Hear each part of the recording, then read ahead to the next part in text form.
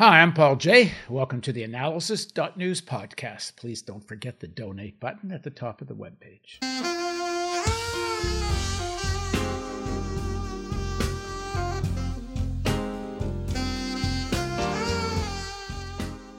I wrote a piece titled The Real Coup on January 6th, saying that Mitch McConnell set a trap for Trump, knowing that Trump would incite his adoring crowd to storm the Capitol building. The sergeant-at-arms who controls the Capitol Police, who was nominated by the majority leader, that means McConnell, and serves the Senate, and as the majority leader who speaks for the Senate, with weeks to prepare, did not follow the most basic security protocol and set up a security perimeter around the building.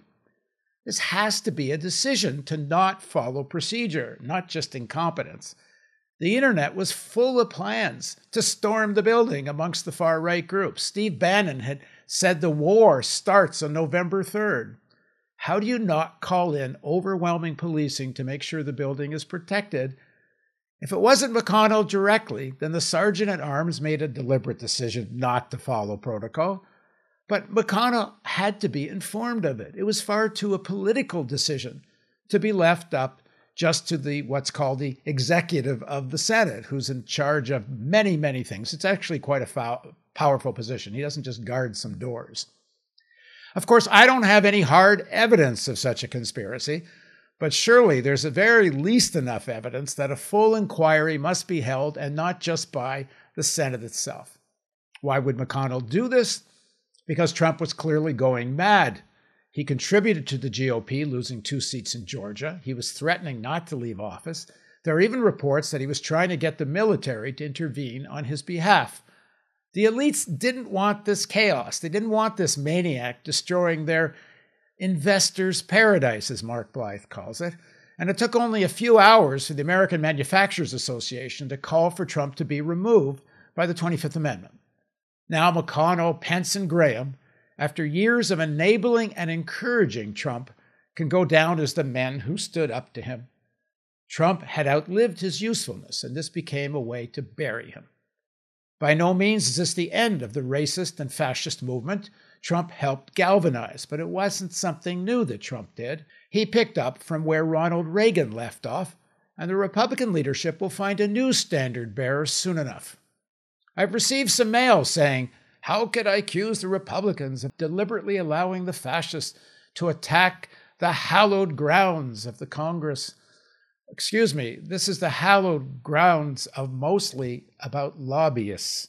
If you've ever been there, all you see is senators and House members, with a few exceptions, meeting with lobbyists. This is a place that's been bought and sold.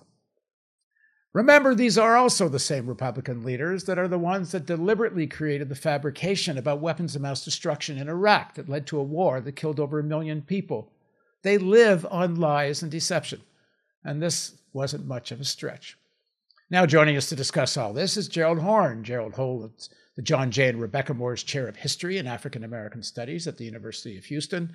He is the author of many books, most recently The Bittersweet Science, Racism, Racketeering, and the Political Economy of Boxing, and of course his very famous The Counter-Revolution of 1776, Slave Resistance, and the Origins of the United States of America. Thanks very much for joining us, Gerald. Thank you for inviting me.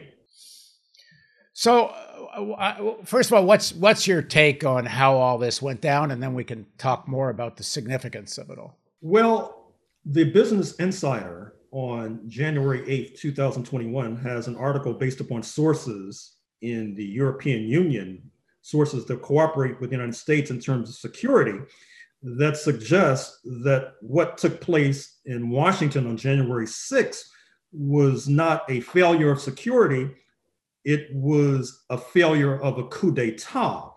In that regard, let me point folks to the striking op-ed piece that appeared in the Washington Post on January 4th, 2021, by all surviving former Pentagon chiefs led by Dick Cheney and Donald Rumsfeld, somehow warning the US military not to get involved in domestic politics. The next day, the Financial Times of London had an editorial asking what do Cheney and Rumsfeld know that the rest of us do not know? And suggesting that this was a very strange op-ed to write at this particular moment, although I think we might have gotten a hint of the answer on January 6, 2021, with the storming of the Capitol. Now, this leaves a number of open and nagging questions. First of all, with regard to the US ruling elite, the 1%, they have had a very useful model for themselves, whereby non-elite Euro-Americans, for the most part, 70% in Georgia, 90% in Mississippi, Alabama, vote for the GOP. And in return, the GOP shows up in Washington and pushes tax cuts for the wealthy and other giveaways. The non-elites have not done as well, shall we say, through a burst of understatement. And a possible result was the storming of the Capitol. It seems to me that the elite may be trapped, that National Association of Manufacturers statement notwithstanding, because they are now relying upon a base that is unstable as nitroglycerin. With regard to the non-elites, it seems to me that they will be very difficult to assuage, because I'm not convinced that class-based remedies will be enough to buy them off, so to speak. I'm not sure if a Green New Deal, higher minimum wage, Medicare for all will be enough, unless you can say it's for whites only, because let's be clear, this storming of the Capitol was mostly executed by white supremacists carrying Confederate flags in the Capitol, by Proud Boys, Boogaloo Boys, 3%ers, and all the rest. And I'm not so sure if they are social democrats in disguise, just waiting for social democratic programs. But internationally, it seems to me that there is the biggest danger for the US elite.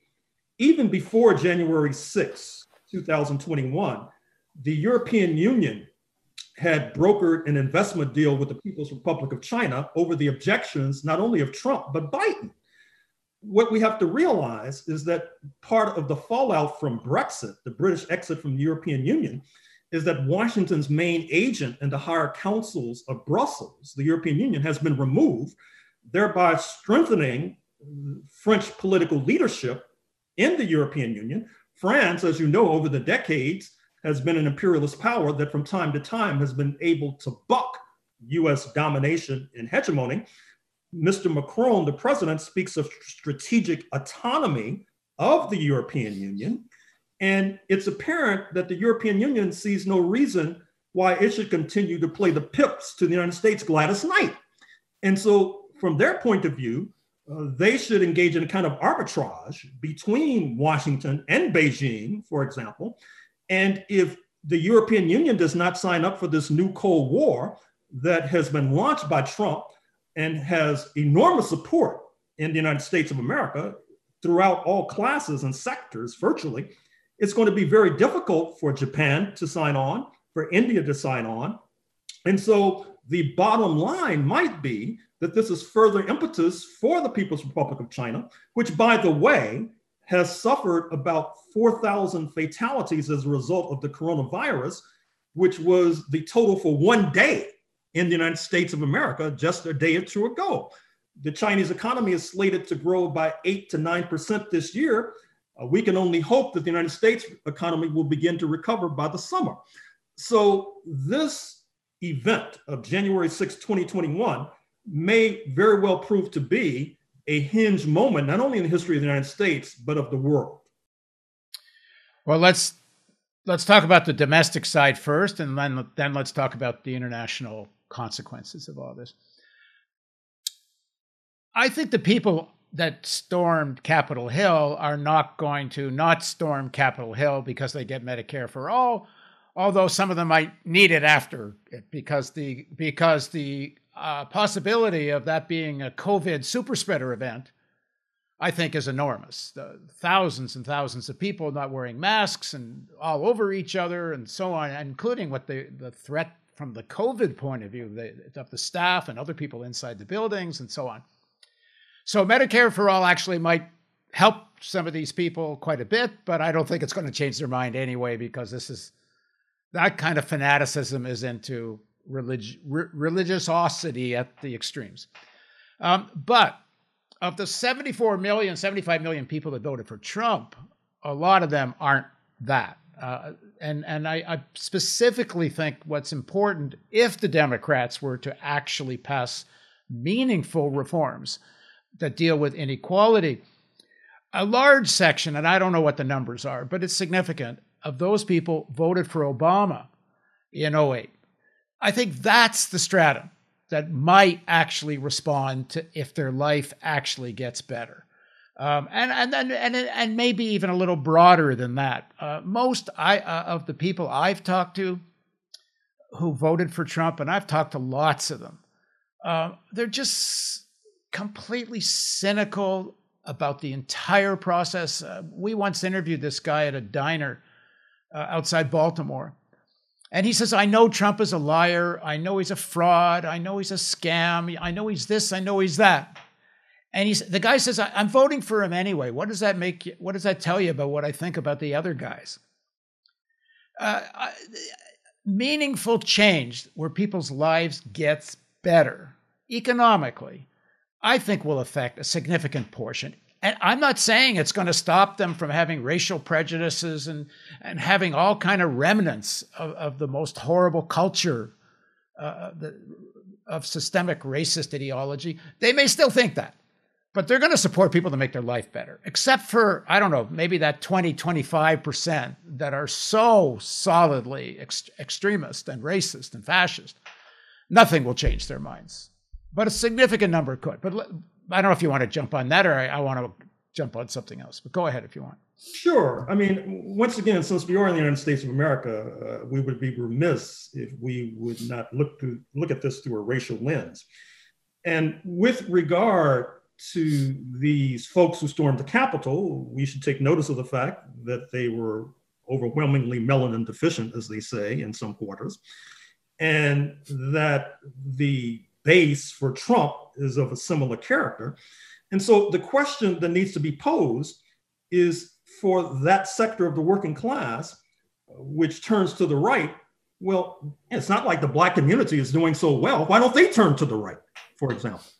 They continue to vote against the right, 9-1. That was the lesson of the election in Georgia the day before January 6th, whereby the Black community, which is 30% of the state's population, the overwhelming majority of the Democratic Party coalition, turned out in record numbers, even compared to past elections, to help to put into office the first Black senator, and by the way, the first Jewish senator as well, and more on that anon. And I don't think that we should necessarily assume that class-based measures, once again, will be enough to assuage those members of the working class who vote for Mr. Trump. Although I agree wholeheartedly, 1,000%, that these measures should be promoted and pursued aggressively. Medicare for all, Green New Deal, raise the minimum wage, moratorium on evictions, and all the rest. But at the same time, I think that strategically going forward, one of the other points we must emphasize is a fierce crackdown on the violators of the law on January 6, 2021.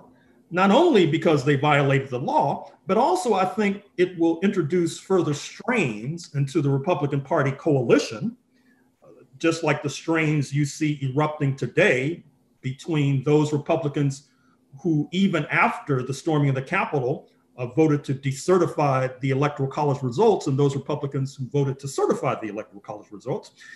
And then it takes these dangerous elements off the streets, which I think might be useful to the ongoing health of people like myself, for example. It's a deterrence because the inauguration is coming up. There are other key dates that are coming up. We keep hearing these stories about how many of these forces have not left Washington, D.C., how bombs have been discovered in Washington, D.C. We all saw the pictures of the noose that they built on the grounds of the Capitol. We all know that in terms of right-wing literature, the Turner Diaries, for example, part of that fictionalized story involves, I'm afraid to say, lynching of various legislators. We all know that as we speak in Lansing, Michigan, there are militia members under detention who had a harebrained scheme, at least I hope it was a harebrained scheme, to enter the Capitol building of the state of Michigan, to take legislators hostages, to blow up the building in a made-for-television exercise, and then to execute many of the legislators. And of course, they had a plan to execute Gretchen Whitmer, the governor of Michigan, who of course had been baited by Mr. Trump repeatedly because of her lockdown measures. Gretchen Whitmer also happens to be Jewish, and there hangs a tale, because I don't think that we should downplay the anti-Semitism of these ultra-righteous forces, these pro-Nazi forces. Once again, Joel Ossoff, the first Jewish senator elected from the state of Georgia, who coincidentally is elected the day before the storming of the Capitol. This comes approximately 105 years after the lynching of Leo Frank, a Jewish entrepreneur in Georgia, which was a turning point, a hinge moment in terms of the civil rights movement, because it induces more Jewish Americans to enter with full force the civil rights movement, the anti-Jim Crow movement, joining the NAACP, contributing to the NAACP, et cetera.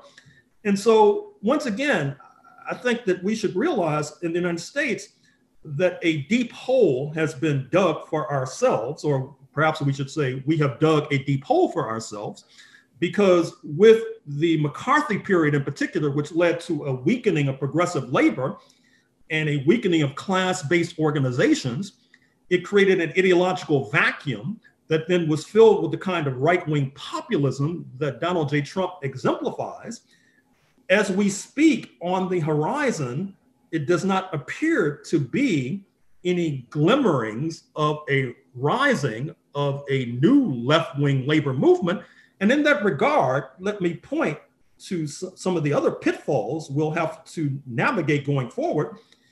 Bernie Sanders expressed public sentiment in favor of being appointed Secretary of Labor.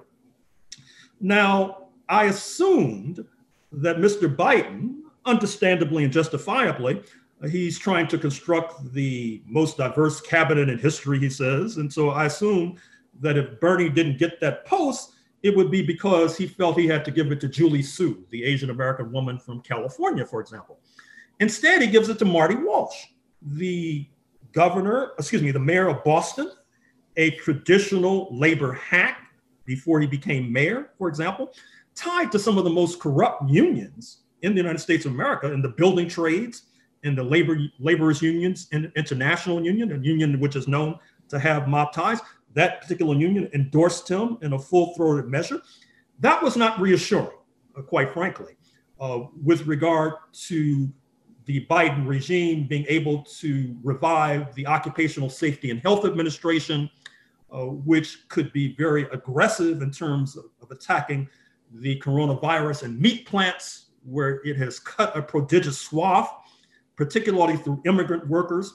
And so once again, I'm all for all of these progressive measures, but at the same time, I don't think that we should downplay the obstacles that we will be facing in terms of accomplishing.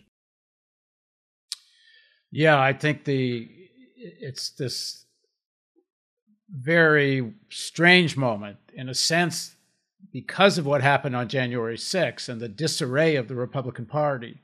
It's going to be more difficult for them to be as obstructionist as they might have been in the Senate, which in theory frees the hand for more progressive measures. Although it's very interesting. I watch a lot of Fox these days.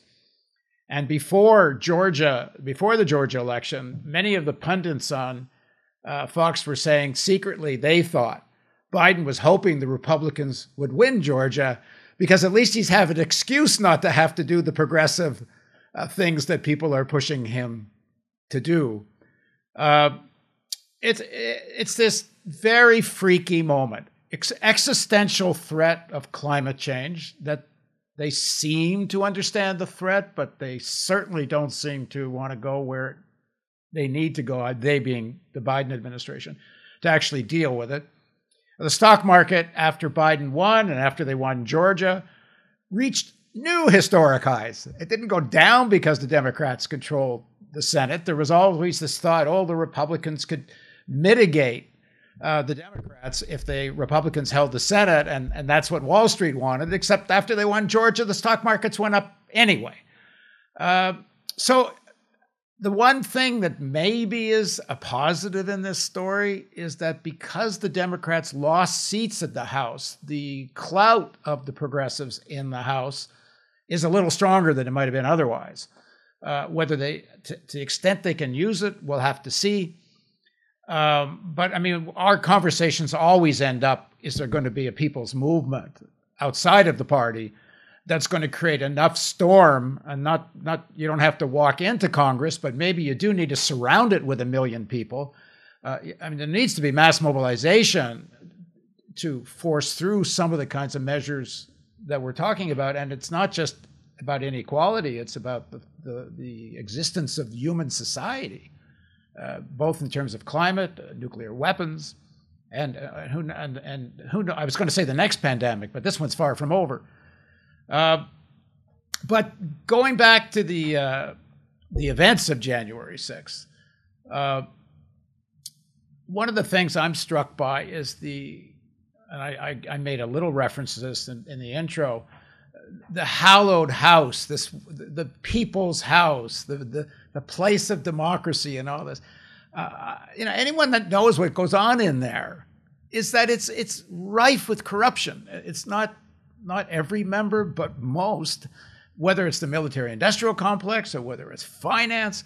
It's the house of lobbying, and the media and everybody making such a thing about what happened there, the threat to democracy. There's no insurrection without the military. And if Trump was trying to get the military involved, which I don't doubt that he probably was, given the kind of crazy phone calls and that letter you referred to from the former secretaries of defense, there must have been something going on there. And maybe that helped spur my theory that McConnell, Graham, and Pence realize now has the time to bail on this guy. He's so gone over the edge. But the term of insurrection of these people who just broke into the buildings, to me, it's such an exaggeration. And it's all on the Democrat side, for partisan political advantage. Finally, they got Trump. They couldn't get him on the Ukraine. They couldn't get him on Russia. Well, finally, they got him. And of course, and as I say, for the leaders of the Republican Party, who have been groveling at this guy's feet, bending over their backsides to this guy for 4 years, finally get some revenge and get control back of the Republican Party, at least for now. I don't know. What do you think? Well, first of all, I think it would be worthwhile to pursue an impeachment measure that would lead to the consequence of Mr. Trump being disqualified from running for public office again, particularly since we suspect that he's gearing up already for 2024. And I'm not sure if the Trump wannabes, Ted Cruz, Josh Hawley, even Tom Cotton of Arkansas, have the chops or the muscle to emulate one Donald J. Trump. And so I think that would be a good strategic move to pursue. Secondly, to touch another important base, I agree with the consensus that even Joseph R. Biden has articulated, that Black Lives Matter movement people would have been treated differently in the Capitol. And as others have said, certainly left-wing protesters, anti-war protesters would be treated differently. But the problem is that even the radicals in the United States don't seem to realize that that's not some sort of coincidence, that's a feature, not a bug of the system. And that's because I don't think that they understand adequately the history of this country, the fact that settler colonialism is a term that's generally absent from their vocabularies in this settler colonial society. it would be as if in pre-1994 South Africa, the term racism was absent from the vocabulary of folks in South Africa. And then that brings me back to the ideological weaknesses of the United States, which afflicts and affects all sectors. I think of the NAACP, which by all measures should be a kind of broad church with many pews, like the African National Congress aspired to be at one time, where you would find both communists and capitalists. Of course, the NAACP, like most organizations, including the ACLU, went through a purge during the McCarthy era, has yet to apologize for this purge, has yet to make amends for this purge, and of course, has not had a word to say about the fact that the great Paul Robeson, the leading actor and activist of his generation, was basically skewered by the NAACP. And certainly the progeny of Paul Robeson have been treated likewise. So how are we going to dig ourselves out of this deep hole when you have an organization that purports to represent the Black community, which votes most heavily against the right, tends to be apprehensive and nervous and afraid about confronting this anti-left psychosis, which afflicts the United States of America. Now, this also means that in terms of the measures that need to be pursued, for example, move the money.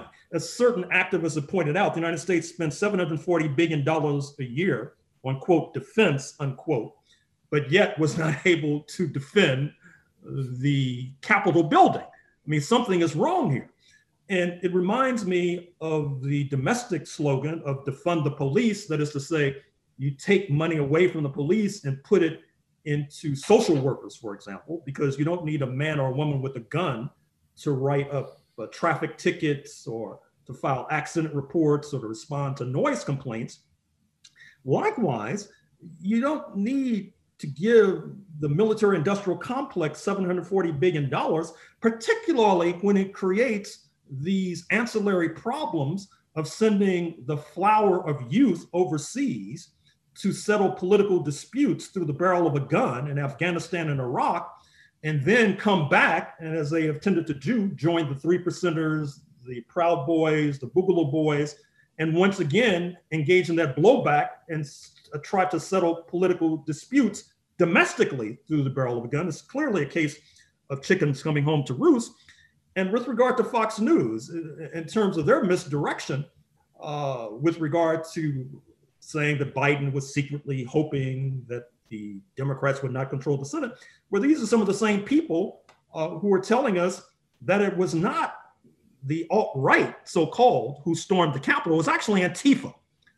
These were actually left-wingers in a total false flag operation who invaded the Capitol and trashed the Capitol, et cetera, even though there is tons of visual and photographic evidence to the contrary.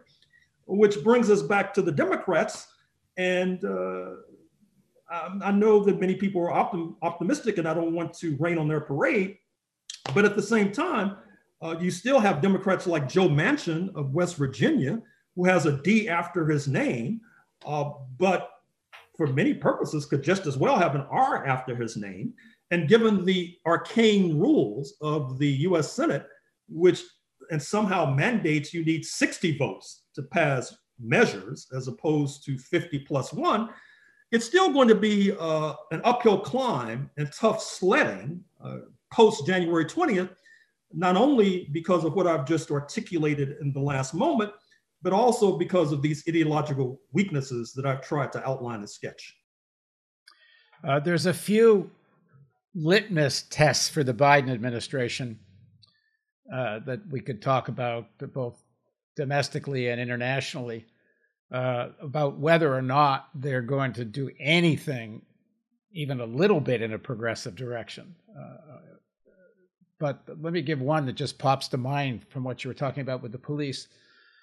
In Baltimore, the DOJ under Obama did an investigation of the Baltimore police force after the murder of Freddie Gray and the protests. And their report in terms of what happened was pretty good, I thought. In several places, the report said that the constitutional rights of citizens of Baltimore were violated every single day by the Baltimore police force. And they use that phrasing, the constitutional rights were violated every single day. And it reminded me, we once had a meeting down there where after some whistleblowing, and people were talking about the rise of a police state. And Eddie Conway stood up and said, I'm glad you guys are finally getting it, but we've been living in this for decades in Baltimore. But I think a litmus test for the Biden administration, and I'm not a fan of this slogan, defund the police. I think it just scares people for no reason. I think community control of police is better, but I got another one. Purge the police. Purge the police of racists. Purge them of fascists. Fire them. Not just obviously put people the cops that are shooting black men and Latinos and others, put them in jail, of course. But the culture within the police departments needs to be purged. And the DOJ would have a power to do something like that. The will is another story altogether. What are some litmus tests that you might want to say we will judge this administration by? Well, so far, not so good. I mean, I'm looking at these cabinet appointments, for example. I've already made reference to Marty Walsh, the incoming Secretary of Labor, assuming that he is confirmed. That was not reassuring. The incoming Attorney General, Merrick Garland, that's not reassuring, because if you're really concerned about criminal justice issues and this question of police, which is tearing this country apart, witness the controversies in Kenosha, Wisconsin, Ferguson, Missouri, and all the rest, well, you would think that Mr. Biden would have wanted to make a statement there by appointing someone other than Mr. Garland, particularly since he said, after he was confirmed as the victor, that he owes a debt of gratitude to the Black community, which rescued his tattered campaign in South Carolina and put him back on his feet so that he could charge ahead to win the nomination. Well, thus far, I don't really see him repaying that historic debt. And with regard to defund the police, well, it's interesting. Paul Butler, who's a law professor at Georgetown and a specialist in criminal justice, he wrote an op-ed for the Washington Post after Mr. Obama had made a similar criticism of that slogan. And Paul Butler pointed out that for years, the progressive movement had a slogan of justice reinvestment. Nobody ever heard of it. And then they came up with defund the police, and now there's an outcry. And in any case, I think that it's very curious that the Democratic Party in 2000 blamed the victory of George W. Bush on the Greens and Ralph Nader. In 2016, they blamed the defeat on Jill Stein. And so the message is that people with left-wing platforms and left-wing slogans should enter en masse the Democratic Party, which many of them did in 2020. But then afterwards, you had centrist Democrats complaining that left-wing slogans like defund the police contributed to down-ballot losses for the Democrats in the House in particular. And so the message is to left-wing people, you shouldn't run independently. You shouldn't raise your slogans within the Democratic Party. You should just become a centrist and shut up and sit down. And I don't think that that's a reasonable approach, to put it mildly. And I don't think it's going to work, secondly. Yeah, I don't disagree with that, but I just, on that particular slogan, not that I have any say on these things, but community control of the police, I think, is more important principle. Of course, police budgets should be cut in half. I mean, it's ridiculous, the militarization of the police. I'm for defunding police. I just think it's a shitty slogan. More important is community control. And as I say, I like the slogan "Purge the police." Even in Baltimore, I would say the majority of the cops, and not just the black cops, they know who the racists and the fascists are.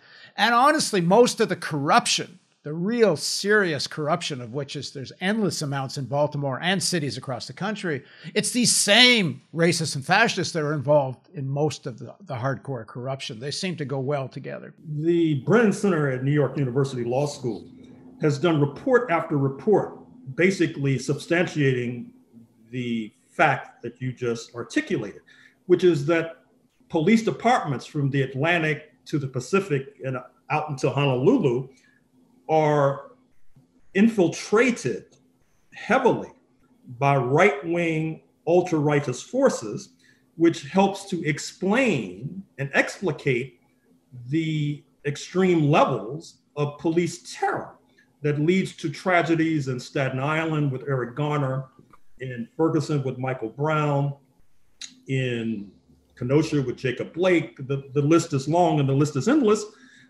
It's also, once again, to return to the international front, now being debated at the Human Rights Council of the United Nations.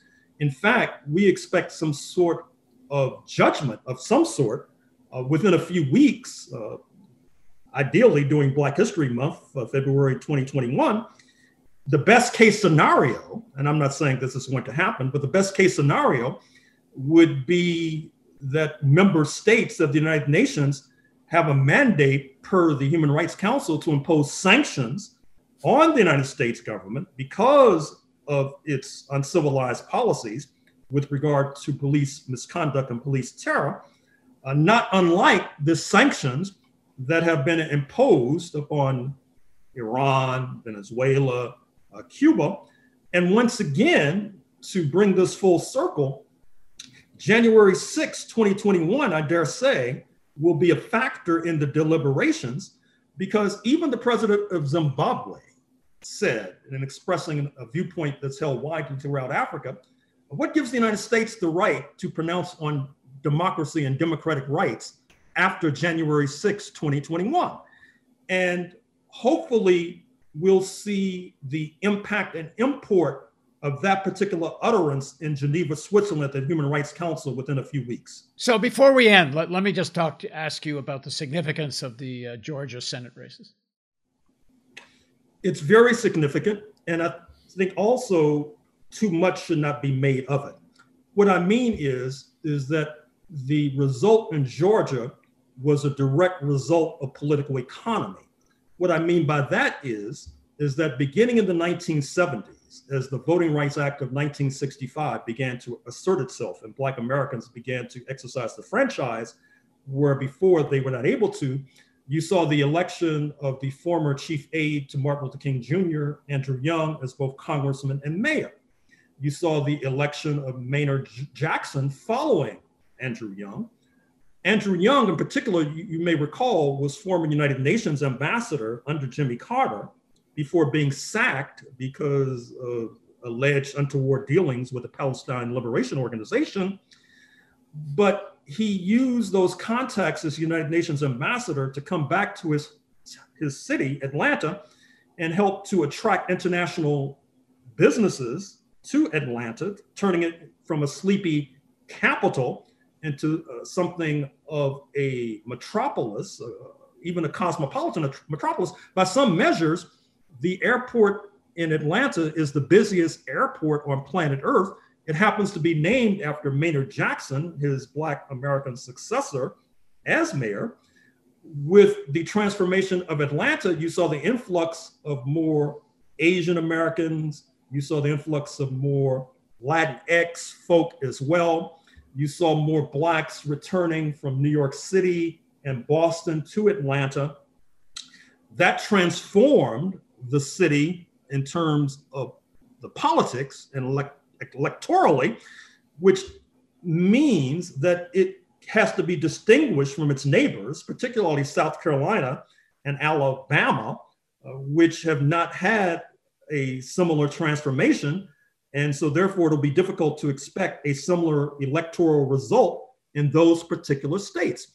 I would also be remiss if I failed to acknowledge the particular role of Stacey Abrams, the Black woman who ran for governor in 2018, lost by 55,000 votes, charged justifiably that there was hanky-panky that prevented her from winning, and then formed organizations that not only began to try to reform voting laws, but also began to try to organize people, as opposed to the usual Democratic Party strategy, which is flood the airwaves, give money to people who own television stations by running these ads, and who own radio stations, as opposed to registering people to vote, for example, and organizing caravans to vote.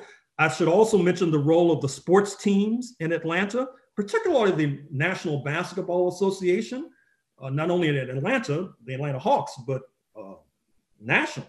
And of course, Grant Hill, the former Duke star and former Detroit Pistons and Phoenix Sun star, is a part owner of the Atlanta Hawks team, and their arena was turned into a massive voting site on January 5th, 2021, just like it was a massive voting site on November 3rd, 2020.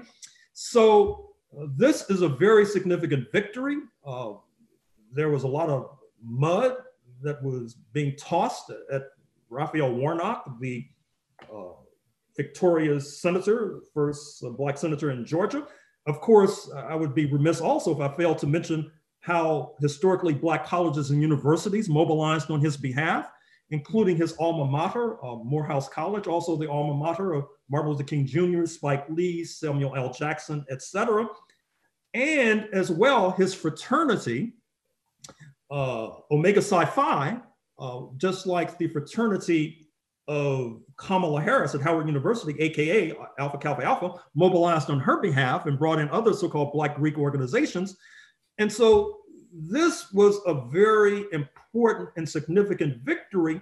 But once again, I'm not sure if it forms a template for similar victories throughout the South, not least in neighboring South Carolina and Alabama.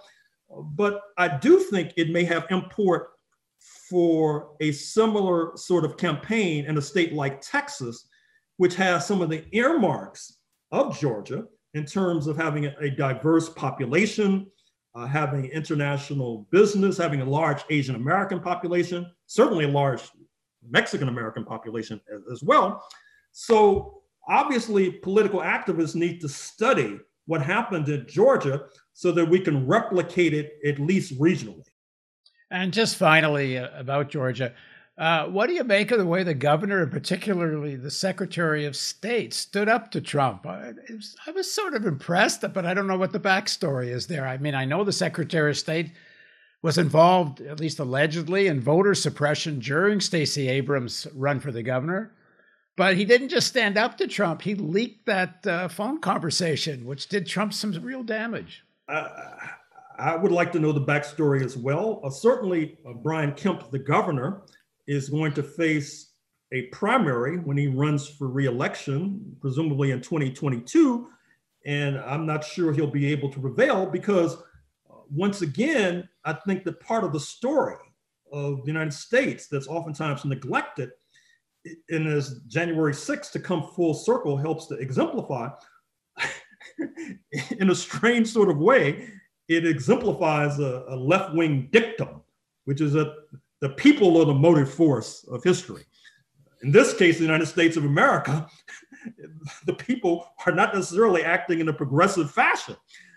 And that helps to explain part of the problem in confronting the Republican Party, because a lot of the reactionary energy oftentimes is coming from the grassroots.